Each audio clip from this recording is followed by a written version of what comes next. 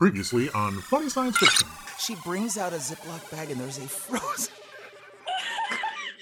there is a frozen lizard in the bag. No. I'm not kidding you. You can't write this. Hi, this is Gary Jones, and you're listening to the Funny Science Fiction Podcast. The podcast that makes Alexa and Siri wish they were smart enough to stop listening. Our show is brought to you by our charity sponsor, the Red Shirt Widows and Orphans Fund, which supports the Wish Upon a Teen Foundation and helps out sick kids when they need it most. And just imagine the comfort you will give Red Shirt crewman number 83.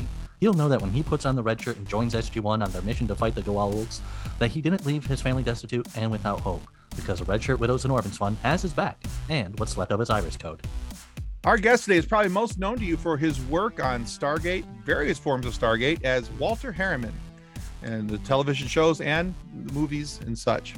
But he's also been part of other worlds that you might be interested in, such as Airwolf, which I thought was pretty cool. I used to watch that when I was a kid. G.I. Joe, Andromeda, Sliders, and trust me, there's more. There's a huge IMDb list for you to paw through. So it's our pleasure to introduce to Funny Science Fiction, Gary Jones. Welcome to the show, Gary. Hey, how are you? Good. How about yourself? Good. Great. Very good, sir. Fantastic to be here. And you were just mentioning was I on G.I. Joe? Was I? It said as additional voices. I didn't take the time to look and see what it was. It was a cartoon. Yeah. The old animated series. Right. Gotcha. So, okay. Yeah. It's kind of hard to keep track after a while. He's like, wait a minute. When did they film me for G.I. Joe? I don't remember this. Yeah, no idea. G.I. Joe Undercover. They were just stalking you. Yeah. I tend not to look at my IMDb, and I was talking to somebody the other day. I forget who it was, another writer maybe, or somebody, and they looked me up and they said, "Oh, I know what it was. It was a friend of mine who was getting into film producing, and I've known her for many, many years, but she doesn't know, she doesn't know my list of credits or whatever. And so she looked me up and she said, I can't believe how many credits you have. And I said, well, how many do I have? And she said, it's something like 77 show credits and film and show credits. And to be honest, I just didn't even realize that because I don't go back in and look. If I get a credit, it just gets added and then I move on. I'm like Understood. Shane. I'm like Shane. I move in, shoot up a town, get on my horse and leave. Very good. Well, that's okay. That gives us a chance to look through your IMDb list and we get to go, ooh, he was in that. Ooh, he was in that. Which is pretty much what's happening to me when I was looking at some of your earlier credits from the early to mid 80s. And that's where I was like, oh, he was in Airwolf. I used to love that show. Oh, yeah. Airwolf was one of my first... that was the beginning of my computer, sort of geek roles where I just got, they put me in front of a monitor and I had to, that was beginning of how to learn computer acting, where right. You stare at a screen and make it look like you're reading something. And I just laughed because there's so many episodes. And I've seen this with other shows and other films. There's always a guy who sees a blip on the screen and his line is always this, sir, you might want to come and take a look at this. and then when the boss is headed over, the blip disappears always. And then when the boss gets there, he goes, okay, the boss is like, okay, what you got? And the guy looks at the screen, he goes, damn. It was here a minute ago. It's like so many shows have that. And I had to learn how to do that. And now when I see films where I see people, on their computers, I know exactly what they're doing. They're just nothing there. There is nothing on the screen. Take a sip of your coffee and go, yeah, I know what line's coming next. Line's coming next. Except with Stargate, they actually had they had built a program that when you saw the Stargate and the icons that would light up going around the gate, they built that program. But what's it's so funny. It looks so high tech, but there was literally this guy on a stool in like a broom closet, surrounded by monitors.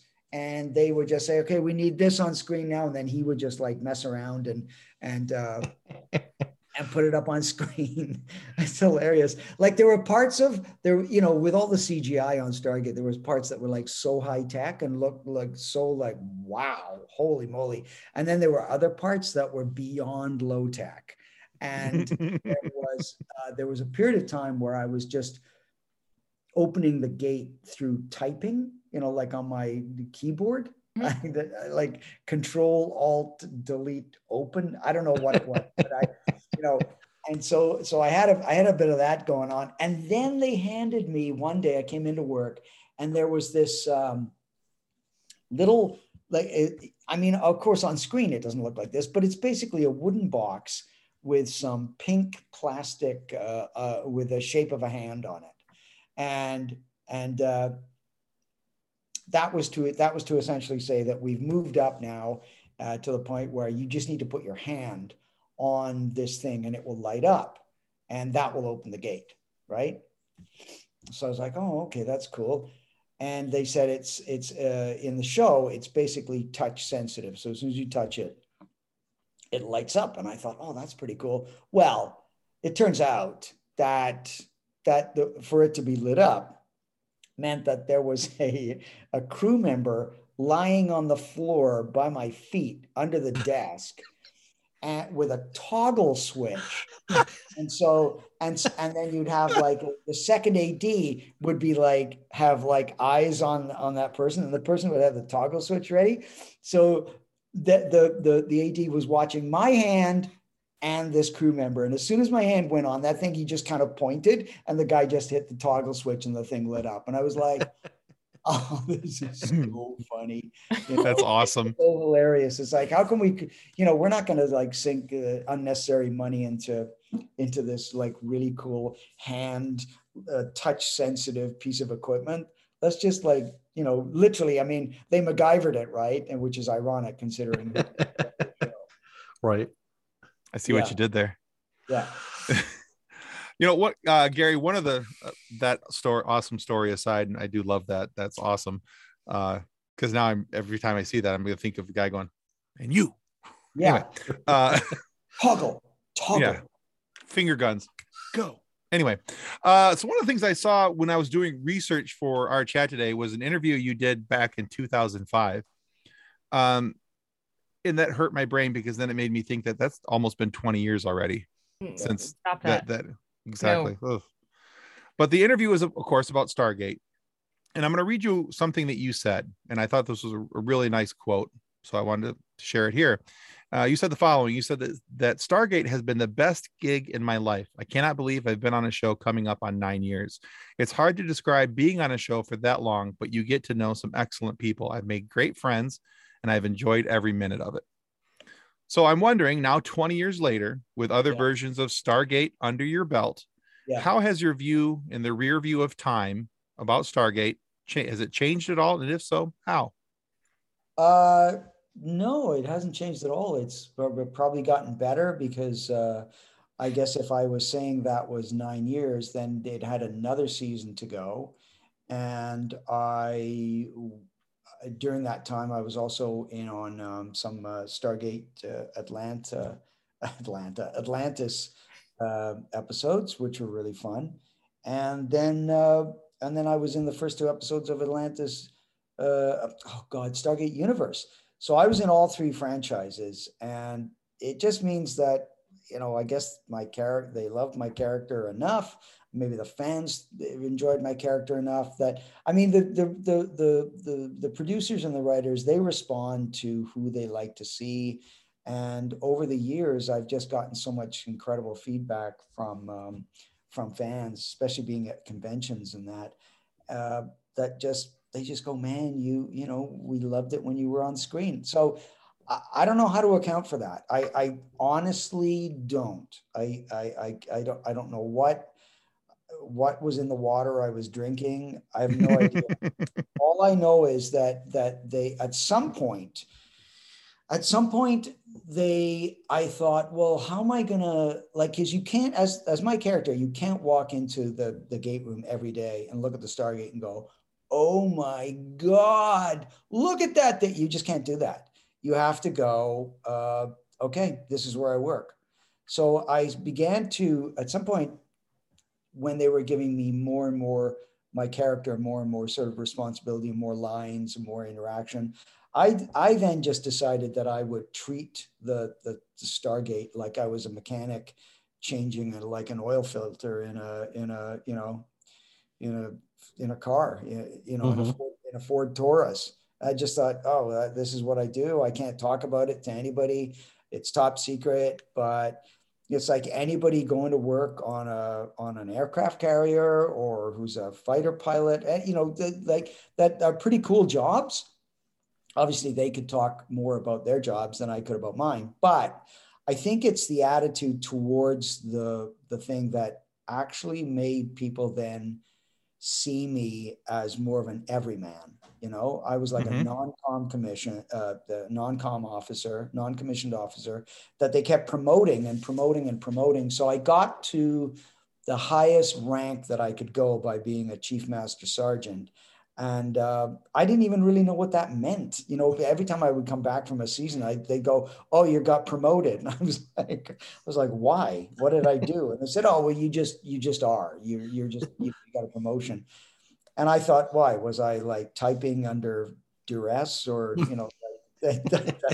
filing under duress, or typing under fire or something? No, they're not. No, you just got your promotion. So when I would then, as I would go to later conventions, guys, not just guys, people who would come to me who had that rank would say, "Hey, you're doing my job. That's my rank." And I was like, as soon as I found that out, I kept those people at my table and I just grilled them. I said, what's my dental plan, and how many holidays, how many weeks holiday do I get? And, what kind of, like, that kind of thing. And I just wanted to know what the deal was with going from a sergeant to a master sergeant to a chief master sergeant. And it was just, it's been just so interesting talking to all the fans, where they'll come on, so many ex-military, and they just say, "Hey, you really represented us well." And I didn't know that I was doing that. You can only get that feedback kind of like face to face at a sci-fi convention. Otherwise, you just go on screen, it gets beamed out to however many people see it, and you just don't know the kind of job you're doing. But the sci-fi fans on Stargate are very, very vocal, super supportive, and just great fans. So that's kind of how I got to sort of know a little bit about what I was doing and what I kind of brought to the role, if that answers any question in there. It did. Thank you. That was a very good answer, actually. And I also, as you were saying, you're talking about getting, promoted, and you're like, why? What'd I do? And all of a sudden my brain goes to, you're getting promoted and you don't know why. And poor Harry Kim is still an ensign from Star Trek Voyager. He doesn't know why he can't get promoted. That's where my squirrel brain went. So it's just bing, and See, squirrel brain got caught on Stargate Atlanta instead of Atlantis and started combining Stargate and Walking Dead for a minute, and that got really confusing. Gary, we as nerds, we love a good backstory. Backstories are what nerds thrive in. So I'd like to get a little bit of your backstory. Okay. So what got you into acting to begin with? I had no plans to become an actor. There was nothing in my past that would even suggest that I would become an actor. I went to school in Ontario for advertising and marketing, and I graduated, and I got a job, and I was working in advertising as a creative director at a small agency with a buddy of mine. And one day I found an advertisement for improv comedy classes. And I talked a friend of mine into doing them with me. And then as soon as I did it, I was like, oh, this is really cool. Didn't even know what it was, but I had this kind of like little inner voice telling me that I need to do this. So I just I listened to that voice and followed it. And then from there, I joined I took Second City Toronto, Second City workshops, improv workshops. Unbeknownst to me, that Second City, what they would do was they would bring people in for their classes, and then they would just keep an eye on them. And if anybody showed any kind of promise, then they would use them in the company. And so at some point, I got hired for the National Touring Company. They offered me a job, and we just went around and did shows where it was like the best of Second City theater sketches that had all been written by like Martin Short and John Candy and Dan Aykroyd and Bill Murray and Gilda Radner. Nice. And all, Catherine O'Hara. They all started with Second City, either in Chicago or in Toronto. And so there was a collection of scenes that Second City could kind of put together and create a 90-minute show. And then you would do that show, and you would then do a half hour of improv after. And I was with the touring company for about 2 years, and really not making much money, and thinking, I think I might quit this. I don't know, like, I needed to make a bit more money. So I went to the producer and I said, look, I'm thinking of leaving because nothing's really happening for me. And she said, oh, actually, this is good timing, because we are going to be sending a troupe of actors out to Vancouver to perform at Expo 86, the World Exposition. And we're setting up a show out there for the duration of the fair for 6 months.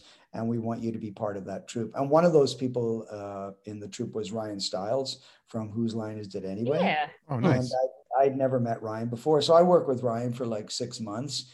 And after the fair was over and everybody kind of left, Ryan was still around in town. And he said to me, you should come and perform at Vancouver Theatre Sports. So I did that, and he opened the door for me. And then it was like on my own dime, on my own steam, that I had to stay there and be part of this collective group of improvisers. And I realized that the way that company was set up was that you had to be good, and you had to kind of get along with a large stable of actors in order to get asked to play. So it was mostly out of survival and a need to make money that I thought, I got to get good really quickly here. Mm-hmm. And so I did have Ryan's blessing, but that only got me so far. And then I had to kind of work to make sure that I was, somebody that other players wanted to play with. And then somewhere in there, we did like Theatre Sports branched out and did its first semi-scripted, semi-improvised play. And it was called Star Trek the Musical. And oh my God, they just hit the mother load with that thing. And I played Captain Kirk in that. And Dean Haglund from the X-Files, who played Langley in the X-Files, was one of my best friends. He was in the troupe too, and he played Spock.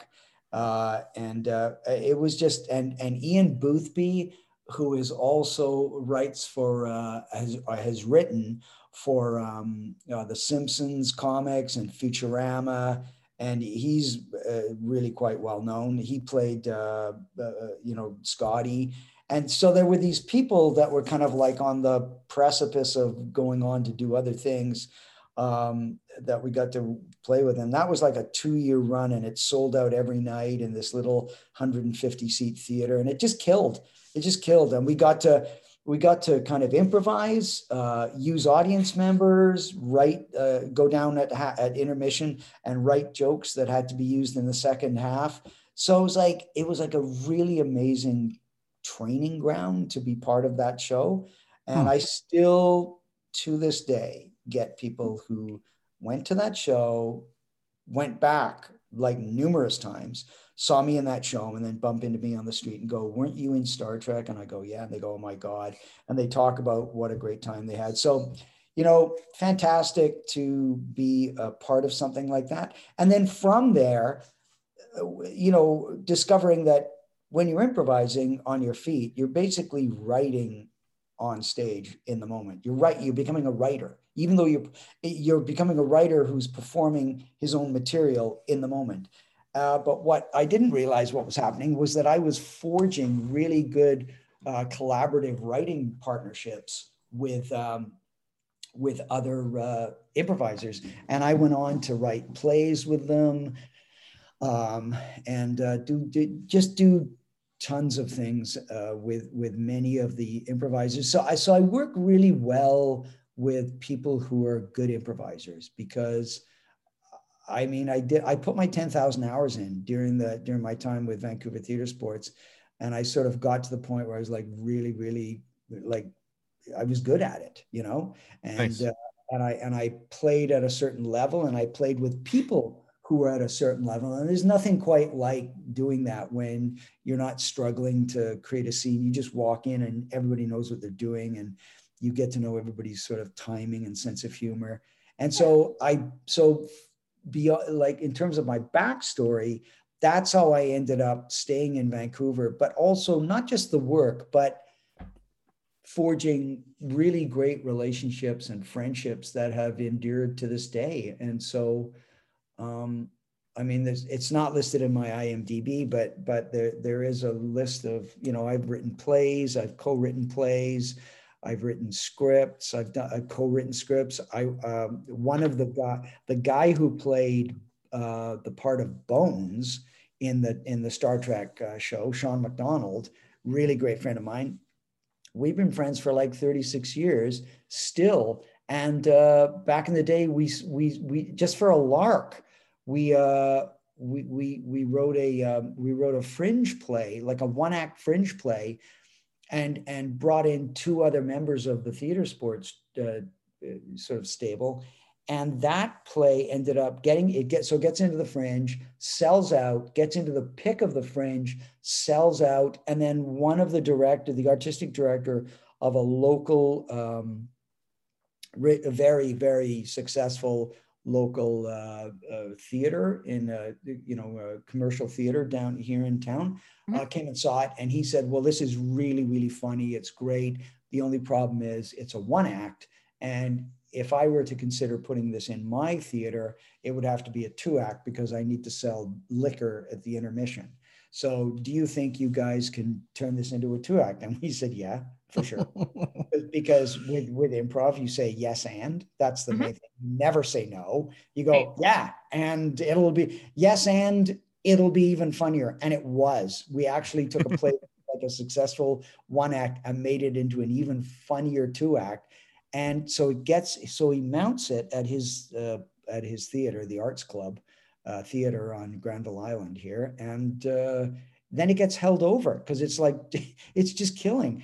And it ends up winning the Jessie Award, which is like the local Vancouver Theatre Award for best play of 1994. That's awesome. And so it's things like that, you know, that I've been really, really fortunate. I mean, you don't write a play saying, hey, let's write an award-winning play as a right. But you do it for the laughs. And all we could do was try to make each other laugh. I was like, if I'm making him laugh, chances are the audience is going to laugh. And if he makes me laugh, chances are the audience is going to laugh. So that's all we had to go by. But it was the most fantastic experience. I've had loads of those experiences. So I know a ton of people in town now. I've worked with lots of them. And so that's kind of my backstory. That's awesome. Nice. You know, Second City is a really cool credit to have too. I mean, there's a lot of people who have gone big places after being associated with Second City. Oh, yeah. That's really fun. And it's fun what improv can get you into and what it prepares you for.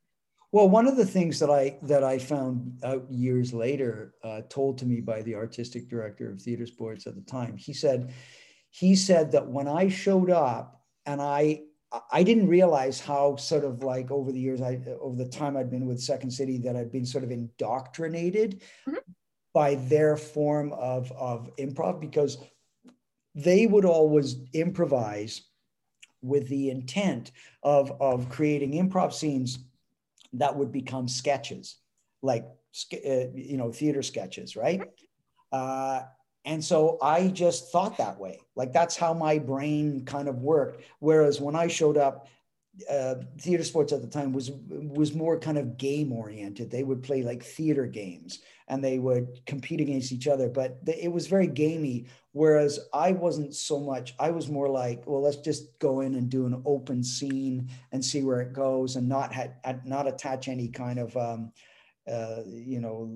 gimmick to it, like a game or a handle or kind of thing. And he said that they slowly began to go in that direction because they just found that the audience really responded to it. And from that, we did more shows that were semi-scripted shows where you could kind of improvise within a structure. So, I that was pretty cool to find out that years later that my performing had some kind of impact on the actual style of the scenes that they did. It was pretty cool. Yeah. It is cool. Yeah, it's cool. So as Kathleen mentioned, we love stories. And some of the stories that we don't usually get to hear a lot about is stuff behind the scenes. So what was one of your favorite behind the scene moments in any of the things you've done? Oh God, there's so many of them. Do you remember the episode where I had to, like, Walter had to drive an Alcash, like one of those giant alien spaceships? Yeah. Right. Well, they put me, I was in the episode and they were saying, okay, so Walter drives this Alcash.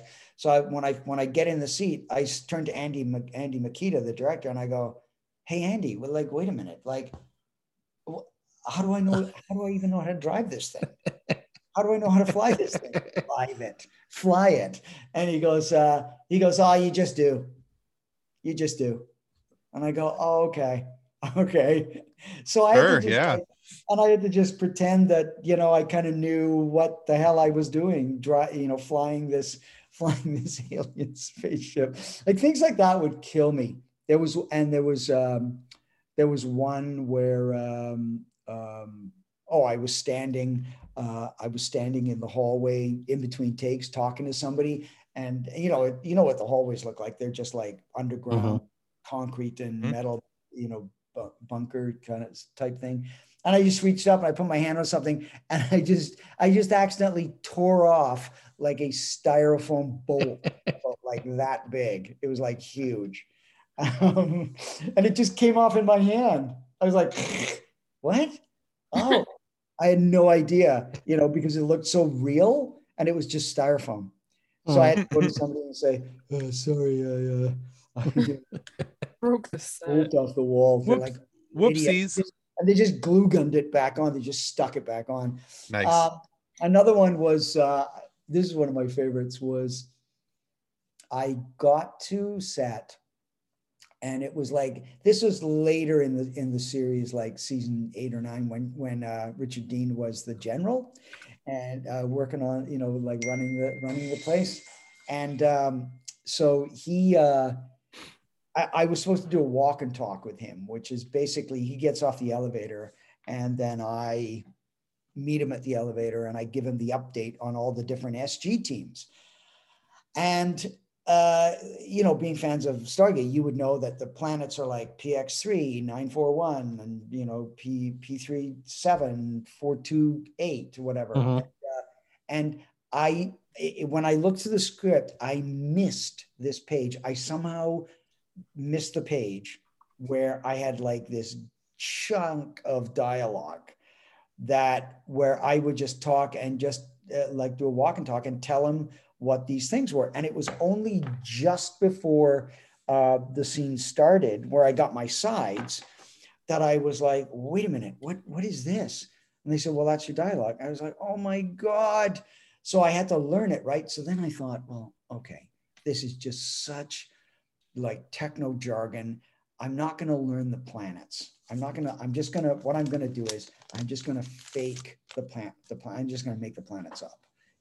I'll do all the rest of my dialogue, but I'll make the rest of it up. And of course, Richard Dean's just talking to me. He's not even paying attention. He's like, whatever, right?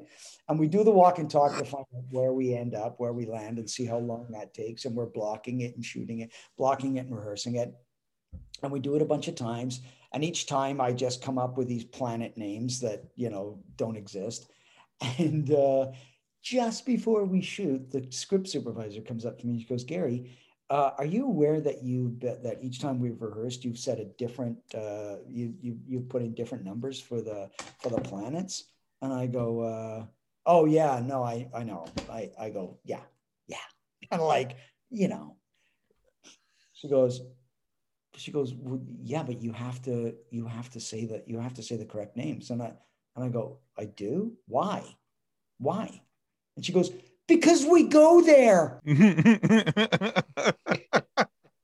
Oh, and I said, oh, so you're actually going to these planets? Like, I thought it was just like random update of like, guess where SG5 is and guess where SG3 is. They just got back from this planet. The other ones are going to this planet. And that there was never going to be an episode about that. So I thought, oh, who cares? And she goes, no, we go there. You have to say them properly.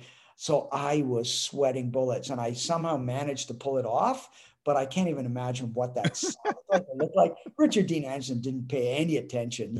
Like it made no difference to him, but I was freaking out at not possibly getting these planets right. Nice. It was so lazy of me. And another time I showed up and I read the script, and a lot of times I would just read through the script quickly, see the scenes that I'm in and go, oh, okay. Yeah. Okay. Got it. Right. And I get into the makeup chair and the makeup person says to me, so how do you feel about dying in this episode? And I was like, what? They said, well, you die in this episode. And I thought that Stargate was killing me off and that I'd missed that. Like I didn't know. And nobody had said anything to me. And Martin Wood was directing that. And as soon as I got out of my chair, I just ran to my trailer and got my script and was reading through it. And I saw where I was like killed. And I was like, what? And then again, because I read it so fast, I still it didn't sink in. And I happened to see Martin Wood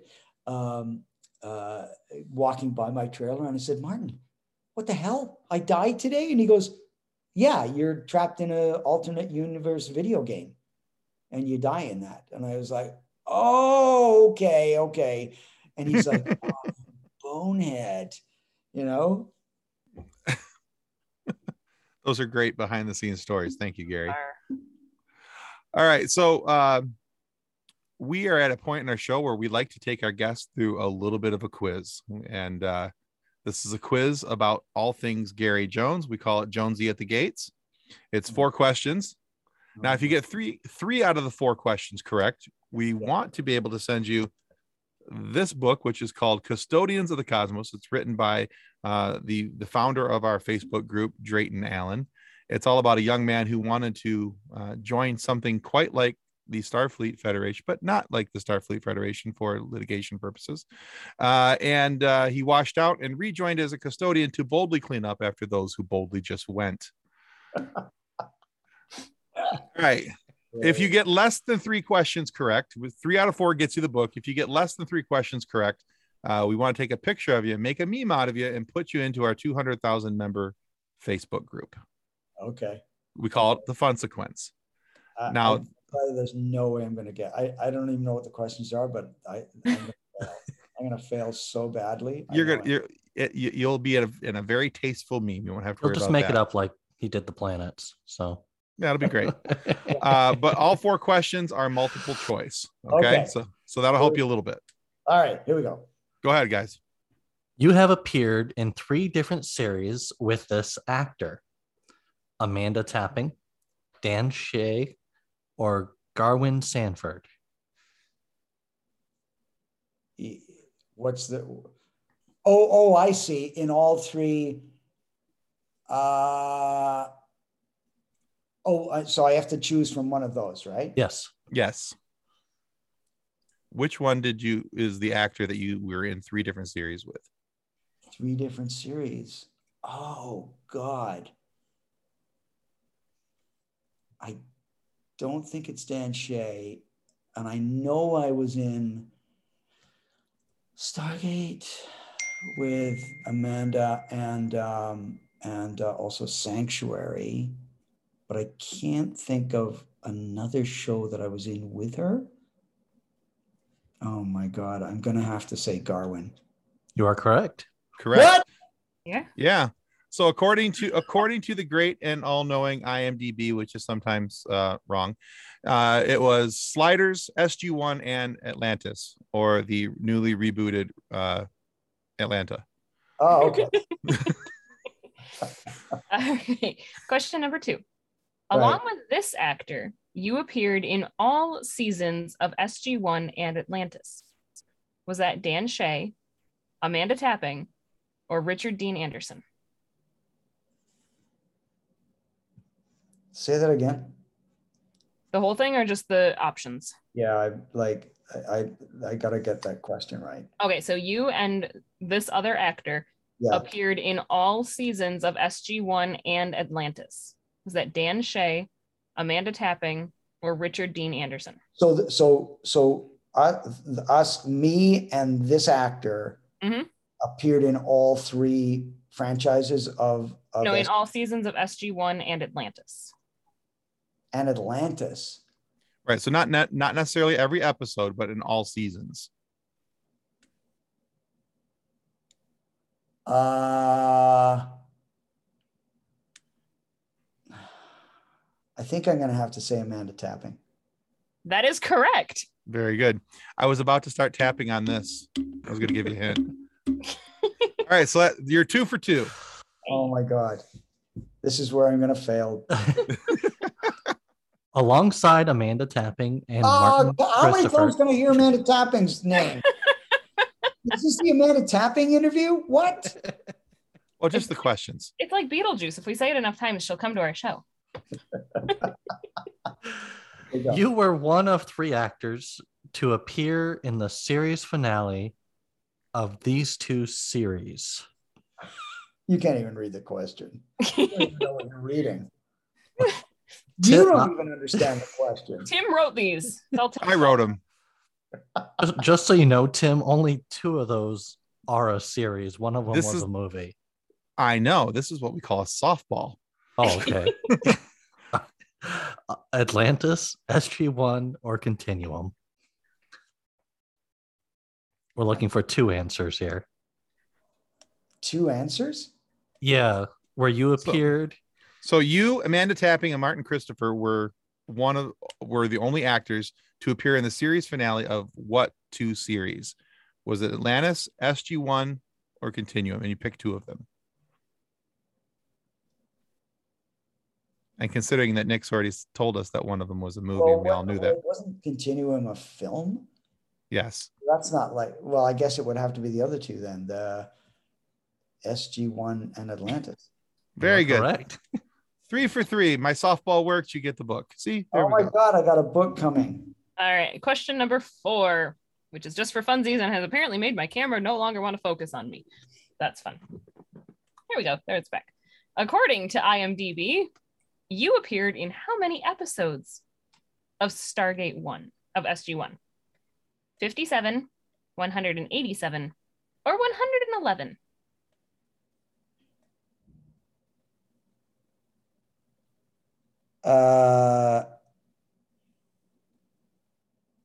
I'm going to 57, 187, or 111? Correct. Of Stargate SG-1?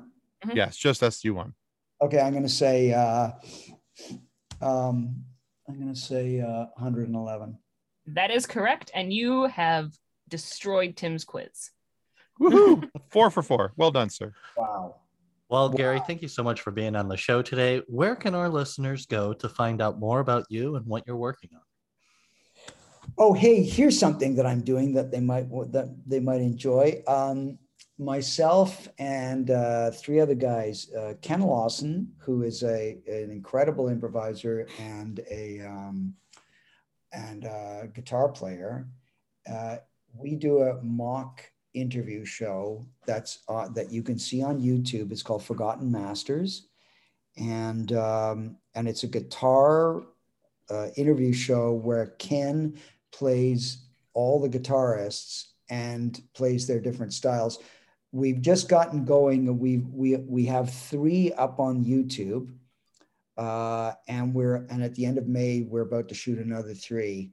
But those are pretty funny that you can go to. And I play this British musicologist interviewer, and I'm almost unrecognizable from my Stargate days. I've got a beard and I've got a really ratty bad wig.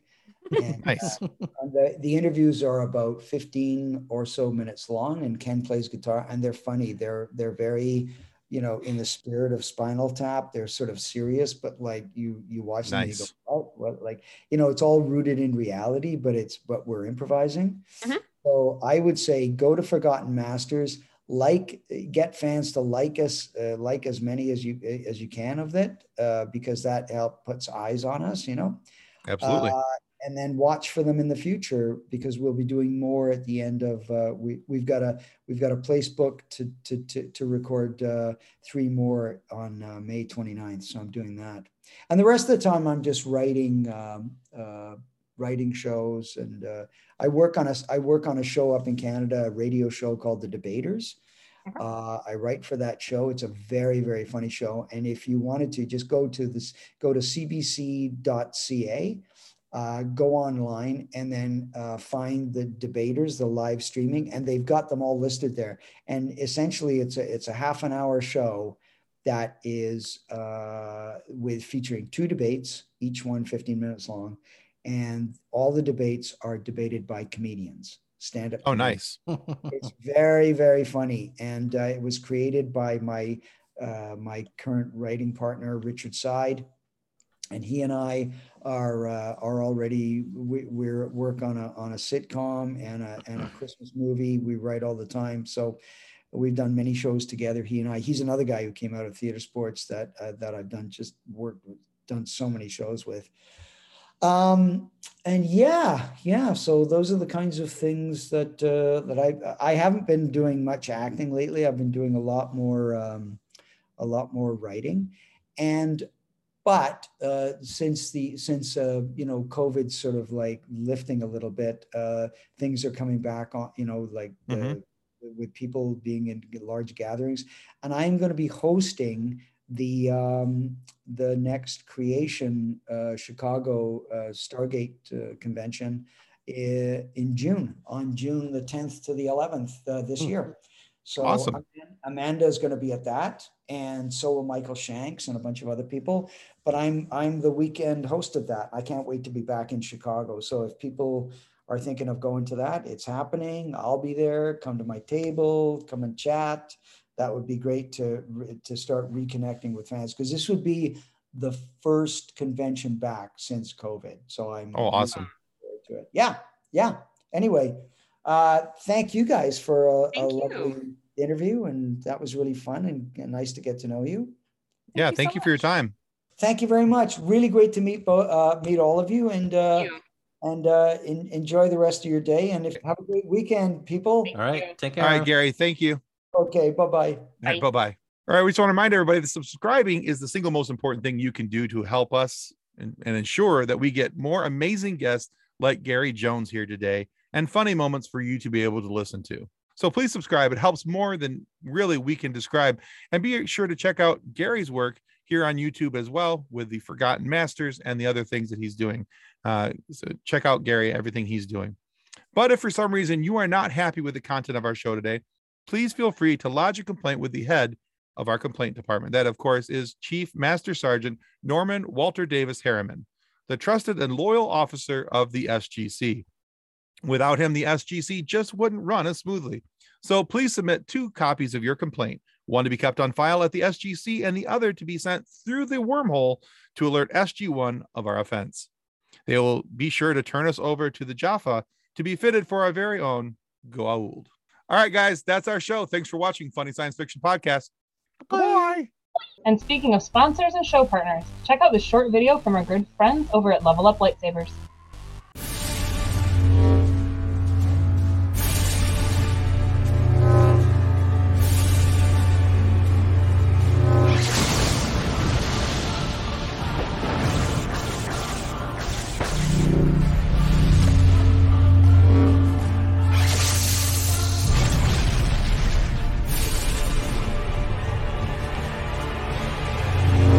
Information about Level Up Lightsabers and their online training sessions can be found in the episode description below. On behalf of the rest of the hosts of the FSF Podcast, we want to thank you for listening to this episode.